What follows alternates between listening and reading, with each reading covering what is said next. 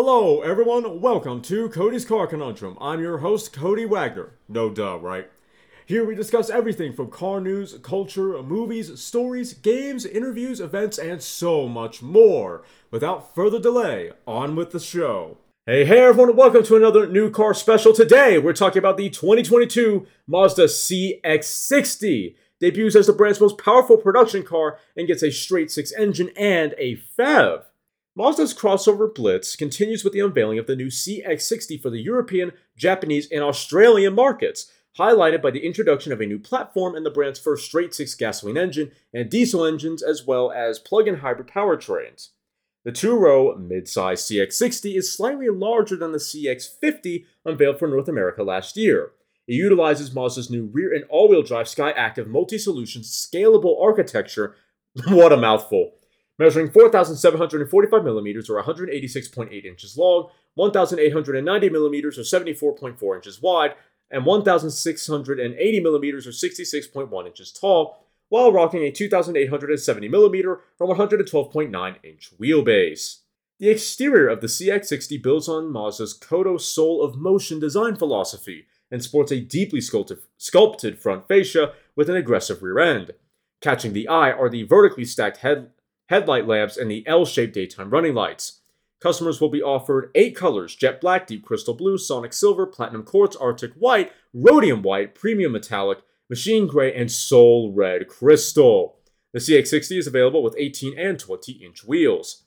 Found inside are a number of features unique to the CX-60. For example, it features a full TFT LCD digital instrument cluster, a 12.3-inch infotainment display, and a large heads-up display that is 3 times larger than that of the CX-30. There is also an intriguing driver personalization system that incorporates an automatic driving position guide, which uses a camera to detect the position of the driver's eyes and input about their height to automatically adjust the seat, steering wheel, heads-up display, and wing mirrors into the perfect position. That's cool. That's really cool. That probably makes the memory system that a lot of FCA products and other cars have pretty redundant. It might add weight, but it does make it redundant. Although I do have to wonder, how good is the system? How good is the automatic driving position guide? How good is the automatic adjustment of the seat, steering wheel, and heads-up display? We'll have to wait for videos on that, but I am very interested in that system. Hopefully it's good. There is also ample storage with the CX-60. With the rear seats upright, it can carry 570 liters or 20.1 cubic feet, and that increases to 1,148 liters or 40.5 cubic feet with the rear seats folded flat, and 1,726 liters or 60.9 cubic feet when loaded to the ceiling. While Mazda hasn't confirmed specifics for all markets, we do know that the CX-60 will be available with 3 engine options in Europe. The first of these powertrains is Mazda's first plug-in hybrid that pairs a modified version of its pre-existing 2.5-liter SkyActiv G 4-cylinder petrol engine with an electric motor and a 17.8 kilowatt-hour lithium-ion battery pack. The 2.5-liter pumps out 189 horsepower or 141 kilowatts at 6,000 RPM and 192 pound-feet or 261 newton-meters of torque, while the electric motor adds an extra 134 horsepower. That's nice. 100 kilowatts and 184 pound-feet or 250 newton-meters of torque, resulting in a combined 323 horsepower, 241 kilowatts, and 368 pound-feet or 500 newton-meters of torque. This makes the CX-30 PHEV the most powerful road car that Mazda has ever produced, and it's a crossover of all things.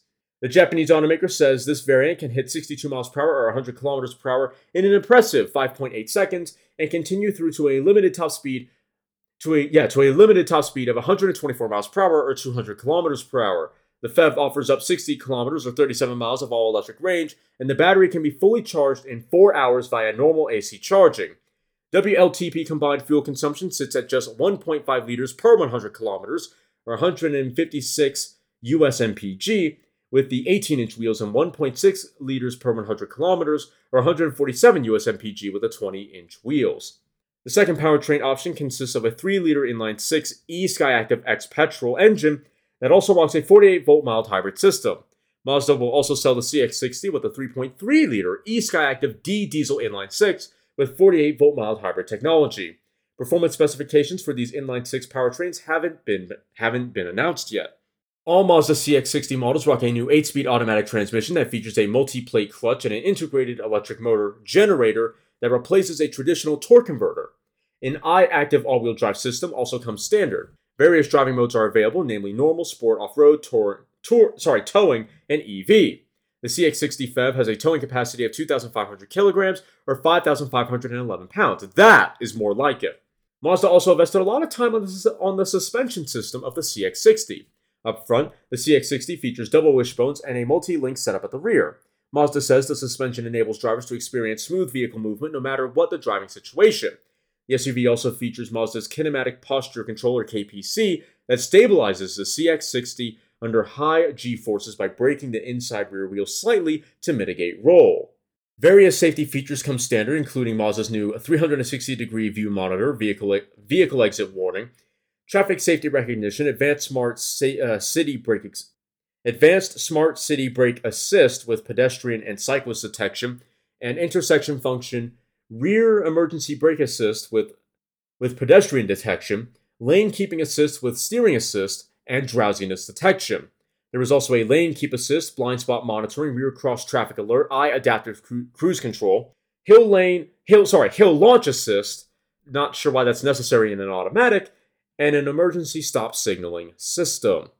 The new CX-60 is now on sale in Europe with UK prices starting from £43,950 for the exclusive line, with the Homura and Takumi trim levels priced at £46,700 and £48,050 respectively.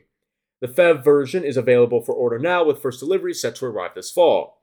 It will be followed by a 3-row, 7-seater model called the CX-80 for the same markets, while the wider body version of both SUVs are in the making for the North American market, where they will be branded the CX-70 and CX-90. Hard stats out of the way, what do I think of the looks? It looks like a Mazda SUV. I mean, that's not a bad thing. Mazda has a beautiful design language. It works for a lot of SUVs, but hey, fact of the matter is this. It's very similar looking to a lot of their other products. Now, there's nothing distinguishing it from their other products. One of the biggest distinguishers, if you look from the side, is the proportions. It has a very long hood, cabin, not rearward as such, but it's got the archetypal rear-wheel drive proportions you'd expect of like sedans and even bigger SUVs. So again, really long hood, cabin being a bit further back than in other crossovers, like say a CR-V. So I like that a lot, actually. I think that the hood might be just a little bit too long. Just a little bit too long. It's from a few angles, it looks almost disproportionate, but it's like Mazda looked at the Maserati Levante, said, okay, we're going to give it a slightly longer hood. Rest of it, we're just going to Mazda eyes, and then there you go. So it's kind of the Mazda Levante, but that makes it really attractive to me. At least judging from the photos, it does seem to be a pretty attractive looking SUV or crossover, I suppose, from the outside. Yeah, no, I like it. It definitely has a lot of Levante-esque flavors in it, though. That's for sure. Yeah, though, this looks good. Yeah, I like it a lot, actually. Interesting how they kind of split up the DRL. It is L-shaped, but it's not connected. Where they have the grille, they have the sync. They let it be its own thing. So the actual headlight unit itself is separate from the, shall we say, accessory lights that's integrated into the grille. That's a little odd, but I don't hate it. I don't hate it at all. It's just it's a weird choice. Looks good, looks perfectly fine, just an odd choice. Taillights, kind of very, very BMW-esque. I think they remind me heavily of an X5, maybe an X3. Yeah.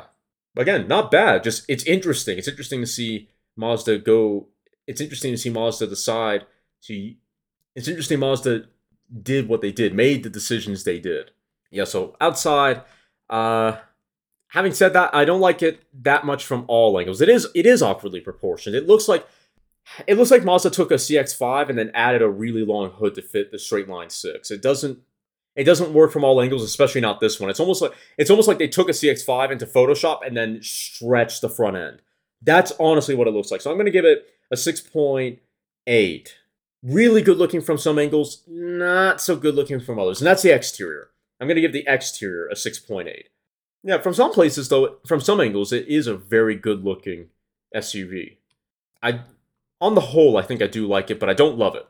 But it does have the proportions of a rear-wheel drive SUV for sure. Like, the last gen Ford Explorer and how that was fairly balanced front to back, and then we got the rear-wheel drive Explorer, the new one, and how the hood got longer. Yeah, that on the CX-60. Yeah, so pretty good looking. 6.8, not perfect, but good looking. It is an attractive SUV for sure. If we go to the interior, pretty typical Mazda interior, though I would say a slight evolution from the interiors of maybe pre-facelift models. It's if you like Mazda interiors, if you have a Mazda, it'll feel very familiar. Just updated, just new, right?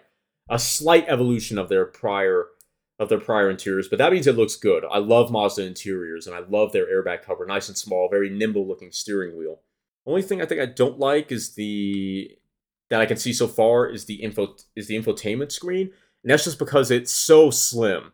Thankfully, they seem to have integrated it better into the dashboard than a lot of other brands, hell, than even their prior models. But my problem is that it's too thin now. They didn't give the base of it, the bottom half, hell, bottom quarter, especially the bottom quarter of the touchscreen, enough breathing room. So it's kind of the dash structure, or let's see, I just lost the interior shot. I was looking for a better one. Yeah. There's a central accent. It looks like a fiber. It looks like a fiber, yeah, because the touchscreen's at the top of the dash, like semi-near to the base of the windshield. And then you have this big fabric separation, and then you have air vents and some redundant controls at the bottom here. All your HVAC functions, importantly. So they've placed the touchscreen really high up. For some people, it's going to be at eye level, and that's good-ish, but my problem is the central, it's not really a beam, but for lack of a better word, the central beam that splits where the touchscreen is from the air vents. It looks like it crops the very bottom of the touchscreen, and if there's anything there at the base of the touchscreen, you might not, if you're shorter and you don't move the seat up, you're not going to be able to see it. So I think I would have preferred that this beam, this touch point, fabric leather touch point in the middle of the dash, I would have preferred it be a little bit thinner so that the screen had a little bit more room to breathe. So you could see just a little bit more of it. Make it that little bit easier to see. Yeah, that aside, the bunch of redundant controls at the bottom here, lovely, lovely. I like the gauge cluster package as well. It's digital still, and that makes me sad, but it looks good. It looks good. The interior design, man, the door panels and the way they wrap into the dash itself, gorgeous. Love the air vents too, especially the ones on the far sides of the dash, vertically oriented. Oof. They got these gold accents or these bronze accents, I'm not sure. Really, really good looking interior. 7.6 even out of 10. Lovely interior. Very, I'd say, maybe slightly more upscale even than the last Mazda interiors, and those were pretty upscale even still. Yeah, beautiful interior. So overall, I'm going to give the car a 7.5. Very well done, Mazda. Very, very good product. Pretty attractive looking SUV. Gorgeous interior. Very well done. What do you guys think of the new CX-60 though? Do you like it? Do you hate it? Somewhere in between, let me know in the comments on the mobile app for Podbean and then below for YouTube. In any case, though, I hope you all enjoyed. If you did, please make sure to like the episode, share the episode, and follow the podcast. If you're watching on YouTube, then please like, comment, share, and consider subscribing. And if you do subscribe, thank you very much. I really appreciate that. Please make sure you hit the little notification bell and then all notifications that we're notified every time I upload. If you want to listen to this podcast on the road, but you don't have the Podbean mobile app, hey, not a problem. Boot up wherever you get your podcast, type in Cody's Car Conundrum, and then choose the episode you want to listen to. I will see you all next time. You've just listened to me probably ramble about some cars, if I'm being honest. If you've enjoyed me passionately talking about lumps of metal on wheels, then why don't you follow me on Twitter at CodyCar, CONUNDRM, or check out my website, www.codyscarconundrum.com, for articles and other car-related content. If you have any questions or would like to become a sponsor, send an email to drtaffy777@gmail.com and put sponsor in the subject line. Make sure to follow me here or any other platform so you don't miss out on more full throttle content. Thanks for listening. I'll see you all in the next episode.